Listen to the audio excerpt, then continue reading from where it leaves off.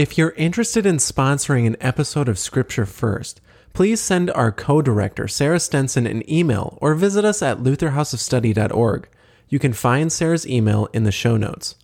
Also, we would like to say a special thank you to Dan and Becky Blue for sponsoring this week's episode.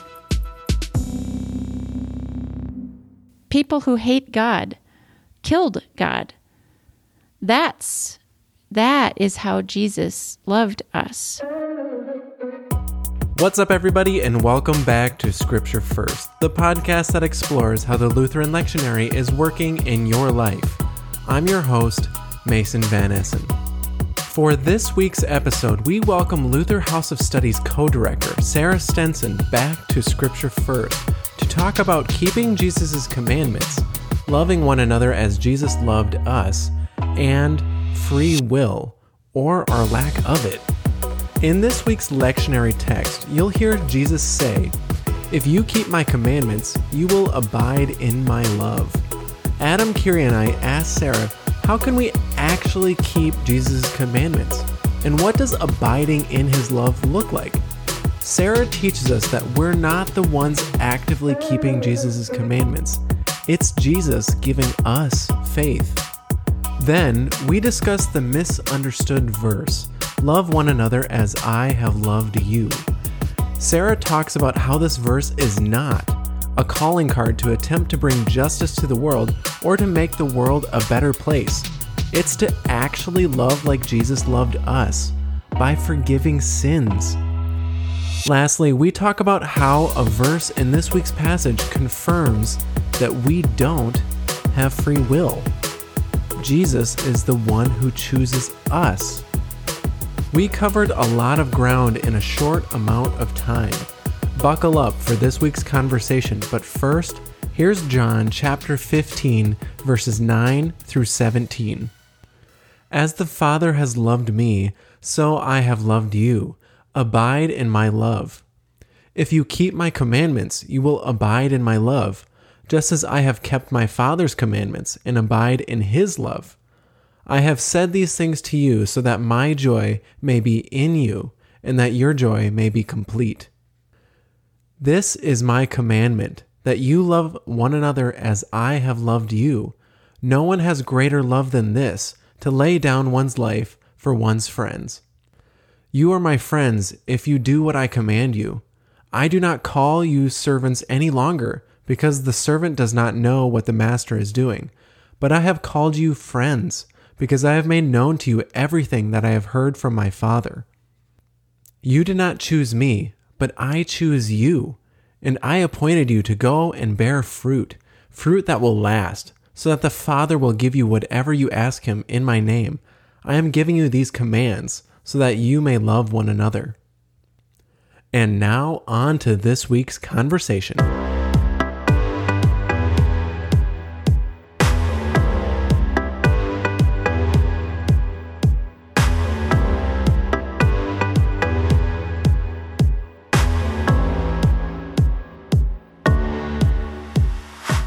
Welcome back to Scripture First. We have our co-director, Sarah Stenson, with us this week. Thanks for being here, Sarah. Thanks for having me. One thing we were talking about, or when we were reading through this prior to starting, is especially, I'd say verses 9 through 11 sound very similar to last week. It's because it's a continuation on from what Jesus was saying before, correct? Yes, it literally is the next verses, following what you just heard, or what you heard for last week. Exactly. Okay, so we start off and it says, "As the Father has loved me, so I have loved you. Abide in my love." And then in verse 10, it says, "If you keep my commandments, you will abide in my love." Can you break that, especially verse 10, down a little bit? And especially, I know Adam was talking a lot about the word "if." There. Right. Yep. And we're going to hear that if you do this, then that. That's how we're going to hear it. All the way through this text, several other times. And in every case, when Jesus says, if, in this case, you keep my commandments, you will abide in my love. The Greek word is ean, like E-A-N, ean. And it is a conditional word or phrase there. But we can think of it as, when you think of it in the English, it's like Jesus is saying, he's not giving us a decision or a choice. We don't decide to keep his commandments, which is how we tend to hear it in that active, like, okay, it's up to us. We have to decide to keep the commandments, and then we're going to get a reward, whatever that reward is. Fill in the blank on the second half of the sentence. It really is more a depiction. So it's kind of like when you drink coffee, you're going to have to go to the bathroom eventually. When you drink a gallon of water, there will be a certain result eventually. It's the same thing when you hear this if. It's a depiction. It's going to happen. So in the English, I think it helps to kind of hear it as a when you keep my commandments, you will abide in my love, just as I have kept my Father's commandments. So specifically in this verse 10, what Jesus is saying is, in order to keep his commandments, I said earlier, it's not a choice. We are abiding in his love, just like you were talking about last week with Chris, that abide, it's menos in the Greek, remain is another word, or stay. That is when we have faith in Christ. That's how and when we abide in Christ's love. And when we have faith, when we have Christ in our ear, then of course we keep the commandments. We do love the neighbor, but it's not an active choice. I heard a little bit of the conversation from last week, and I heard you talking to Chris about that active passive idea, the are you an I or you are a me. So when you have faith in Christ, when you keep his commandments, it's because you are passive. You are not the I, you are Christ's me. You are the me. And he continues on, I have said these things to you so that my joy may be in you and that your joy may be complete.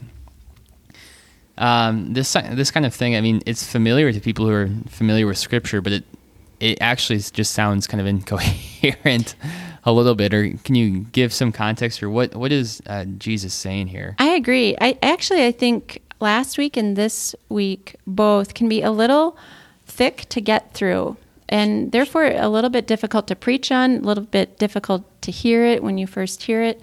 And this is one of those phrases, Adam, I think you're right, that's a little confusing. So the Greek word for joy in verse 11 is that chara, which is awareness of God's favor and awareness of God's grace. And what that means specifically, God's favor and his grace, is exactly what Jesus has actually been saying in all these verses, and what we were just talking about, what it means to abide in Christ's love. And that is, it's having Christ in our ear, in our heart, having that promise of forgiveness, eternal life. Jesus is saying that is his joy, being aware of his mercy, his favor, his forgiveness. Then we will have joy. Then we will pray boldly. We will be that good tree bearing good fruit. We will endure the pruning away of our idols from last week's text, the suffering, knowing it's not the final word. And that is joy, so that Christ's joy may be in us, and that our joy may be complete. And it is. That's the peace that surpasses all understanding. And that's all actually coming out of that little word, chara, awareness of God's favor and his grace. Yeah, so when you say it like that, it is more coherent. It says, I have said these things to you so that my awareness of God's favor may be in you, and that your awareness of God's grace may be complete. Right. That makes plenty of sense. It helps, saying doesn't these it? things so that way you know God's grace. Mason, have you ever thought about being a preacher? Every week. Ooh la la. He is a preacher every week. No, that was good. I like that. Okay, so continuing on, the next verse, this is my commandment, that you love one another, and I have loved you. So this is definitely the law that he threw in there. And part of me, just because sometimes I get so, and I know this is weird, but I get so stuck on the gospel that I don't like to talk, or like I kind of like phase over the law that are in the gospel readings Why is that important here in this This is verse? actually a really critical verse in this text for this week. Verse 12. This is my commandment, that you love one another as I have loved you. And so people are going to be very tempted to pick that verse out and lift it up and say, all right, people, now we have to love one another just as Jesus loved us. And they turn Jesus into the new Moses. That kind of, what would Jesus do? WWJD. And so people are going to say, all right, Jesus loved the stranger, so this is going to get turned into immigration. Or let's pick up the social justice cause, go out and protest, go out, feed the hungry, whatever it is that makes us feel better and affirms our righteousness in the law. And they're going to use this verse. Actually, this is one of the favorite verses for people to use when they're looking to use Jesus as a yardstick for their own righteousness. That is 180 degrees opposite of what actually happens and what Jesus is actually saying and doing in all of these verses, but in this one specifically. And the reason for that is, how did Jesus love us? When Jesus says, love one another as I have loved you, well, what did Jesus do? He died. He died. For whom? Us. His betrayers. That's us. Sinners, betrayers, people who hate God, killed God. That is how Jesus loved us. So it is not protesting in the street or feeding the hungry or providing shelter. Those are all great things to do. That is not what Jesus is talking about here. He actually gave up his life for his betrayers. Well, don't I feel silly now for thinking that I'm loving one another as I have loved you, when in fact, me thinking that I can even remotely do that Is sin. is the deepest of sin. It is sin. But couldn't people argue, and again, I'm getting into the weeds, so just tell me when to stop, Sarah. But couldn't people argue that like Jesus was showing his love to everyone by those different deeds that he did, while he was still here on earth, and that was him showing his love. Ergo, back to the second part. Well, like we should love one another that way too. did Jesus tell us that's what he came to do, Carrie? To march on the Nobody streets? Did he? No, he did not. No, he didn't. He didn't tell us, but he also didn't do it. He did actually, though. He did miracles. Mm-hmm. Turned water into wine. Yeah. The loaves and the fishes. Befriended There are some of those lowly things. people. He didn't befriend them. He forgave their sin. That's what Jesus came to do. Okay. He actually came to forgive their sin. Remember the man that's lowered down on the pallet his friends lower him down through the roof? The paralyzed man? Mm-hmm. And Jesus heals him eventually, but first forgives his sin. Mm-hmm. And they're all disappointed. Like, why didn't you fix him, heal him? Mm-hmm. And Jesus says, well, which do you think is harder? To heal him or to forgive his sin? Forgive his sin. And then as an aside, he heals him. Jesus' mission was not to make the world a better place. It was not to feed the hungry. It was not to improve the environment. His mission was to forgive sin, to take our sin in his flesh, descend to hell for 3 days, be resurrected so he can forgive us, to free us to actually care for the neighbor, to care for the environment, do all those things that are well and good. But to think that's what Jesus came to do, or to think we're going to get credit with God for our doing that, is the deepest sin, as Mason said. Jesus actually goes around to the Pharisees and the scribes, the people who think they're good at the law and that they're really moral, righteous, upright people. I'm on the right side of this issue. Woo! And he, over and over and over again, irritates them to the point that they kill him because he says, that's your sin. Oh, you, Mr. Rich Man, you think you've done all the commandments? Go and sell everything and give it to the poor. And the rich man goes away very sad. I think what you were getting at earlier is that a verse like this has been used to justify a personal taste or social taste for sort of political or social issues, and in a way that, as you're saying, that this isn't the primary mission of the church, that this isn't what even the mission of Christ when he was here, that it was far more radical than merely a fight against the government or a revolution. He came to forgive and to die. Absolutely. To die and to be raised. He came to turn up the heat of the law, to name sin in order to forgive it. So if you actually do want to love one another as Jesus has loved us, then you name sin as sin and forgive it in the name of Christ. That's it. And this will get you killed. It will get you killed. It'll get you hated. It will get you kicked out of organizations. It will get you killed.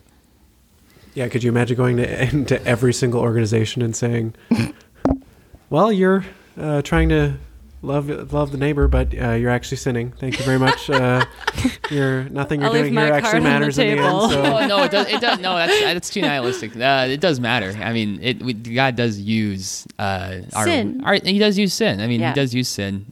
Just because you're sinning doesn't mean actually people will hear things like this and say, well, I forget it. I'm just going to go hide in my house for the next year. I spent the last year in my house. I'll go be a monk. Yeah, exactly. I'll go be a monk to protect I'm myself. You just and put in me this in way my you're place. actually- I don't want to go into society anymore. Yeah. But that's important. I feel like a lot of times when Lutherans get to this point of everything is sin, it's always good to remind them that, okay, no, you now have the freedom to now go serve your neighbor. Sin and sin boldly. Yes. Absolutely. And don't worry about whether or not it's sin. That's actually the freedom of a Christian. Yeah. Sarah, in the next verse, he says that no one has a greater love than this, to lay down one's life for one's friends, which is what you talked about.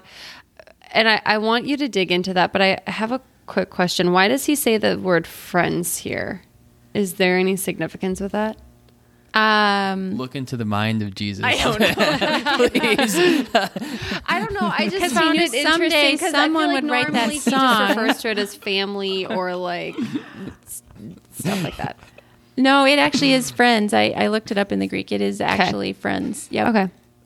So, but the important part of that word in this case, Carrie, is Jesus goes on to define friends for us, which is good. And that's verse 14. You are my friends if you do what I command you. And then he says, I do not call you servants. That's doulos in the Greek. It's slaves any longer, because the slave does not know what the master is doing. But I have called you friends. So maybe this is the answer to your question, Carrie. I have called you friends because I have made known to you everything that I have heard from my Father. So again, when we hear friend, I have that horrible What a Friend We Have a Jesus song stuck in my head. But we tend to think of it as, go to the local coffee shop and have a cup of coffee with your friend and talk about your life. That's not what Jesus is doing or saying here.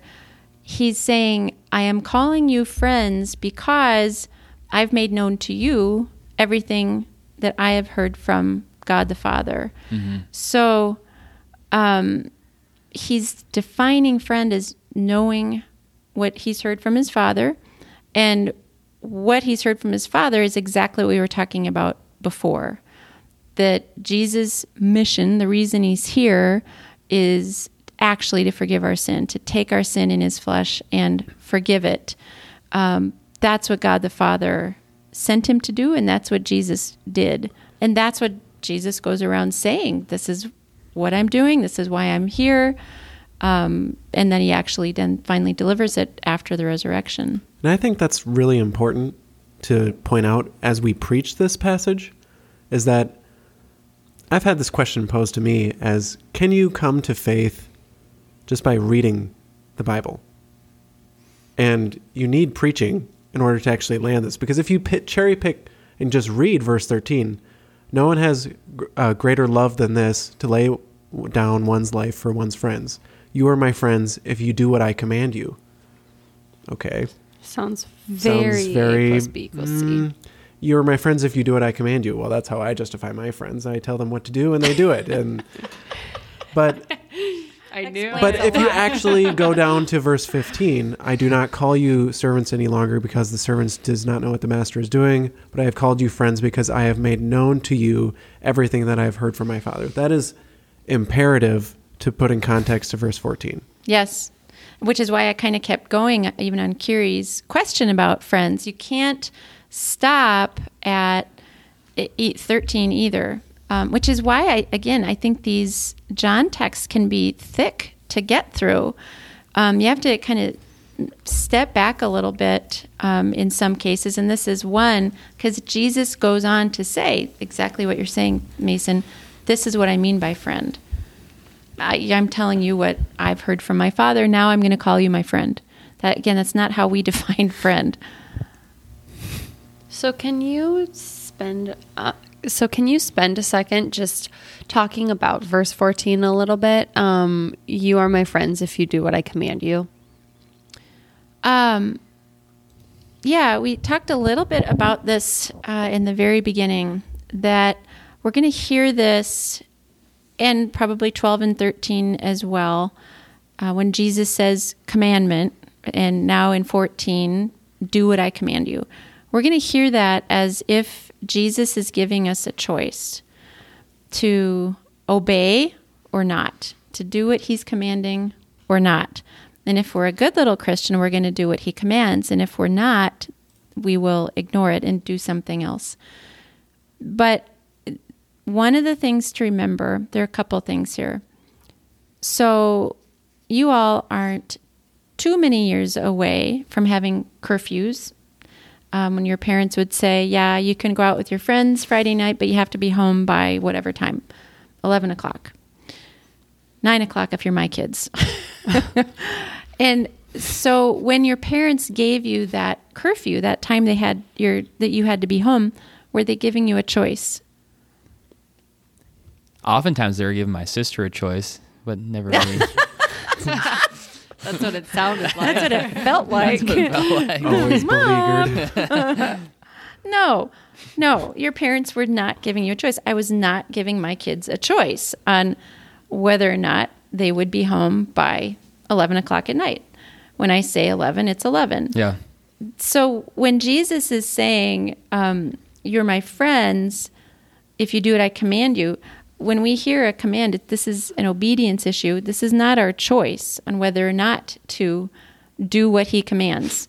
This kind of goes back to that earlier conversation about when you keep my commandments. This is what's going to happen. Mm-hmm. And this is when we are abiding in Christ's love, in faith. So this is the same thing now in verse 14. We will do what Christ commands, which is, by the way, all the 10 commandments, all of them. We will do that when we have faith in Christ, when we have Christ in our ear, which, by the way, is pretty fleeting for most of us, because most of the time we have a lot of other things in our heart, in our ears, in our minds, and it's not Jesus. Mm-hmm. But when we do have those moments of faith, that's actually when we are abiding in Christ's love. That's when we will do what Christ commands. Does that help, Curie? Mm-hmm. And then he continues in verse 16, because we kind of went over 15, but he says, you did not choose me, but I chose you, and I appointed you to go and bear fruit that will last, so the Father will give you whatever you ask him in my name. And this is kind of the brunt of it, at least for this text. You did not choose me, but I chose you, and I appointed you to go. Absolutely. And that verse 16 hangs up people who want to claim they have a free will. In other words, who want to claim they have a role to play in their salvation. It is really hard to get around Jesus saying, "You did not choose me, but I chose you." That is a mic drop moment. Jesus is making it clear this isn't up to us. And you look at Scripture, and over and over and over, this is exactly what we see. And now Jesus is telling us, "You did not choose me. I chose you." Now, people will hear that as a threat if they want to think they're pretty good at the law. I want to have a little bit of control in my own salvation, all those things. But it's pure promise, because we are deeply sinful, as we talked about earlier, and we would not ever choose not to be our own God. This is why God cleanses us, as you talked about last week. It's why actually Jesus had to come to literally take our sin on in the flesh. There is no other alternative or option. It is only a matter of, you did not choose me, but I chose you. And there is no gray area in that. And on that note, we've reached the end of this week's episode, my friends. Thank you to Sarah Stenson for teaching us that a verse like "love one another as I have loved you" has been misunderstood as saving the environment or protesting injustice. As you heard Adam succinctly say, that's not the mission of the church or the mission of Christ. That mission is actually much more radical. It's to forgive sins. If you want to love others as Christ has loved you, you have to name sin as sin and forgive it. As you heard at the beginning of the episode, if you or your congregation is interested in sponsoring an episode of Scripture First, we'd appreciate it if you'd connect with our co-director, Sarah Stenson, by sending her an email at sstenson@augie.edu. You can find her email in the show notes or find more information at lutherhouseofstudy.org. Additionally, if you'd like to support us in a different way, we'd really appreciate it if you would give us a 5-star rating or follow our Facebook page at Luther House of Study. We really appreciate you joining us. Thanks again for joining us this week. Remember, suffering doesn't have the last word over you. Jesus' forgiveness does. We'll see you next time on Scripture First.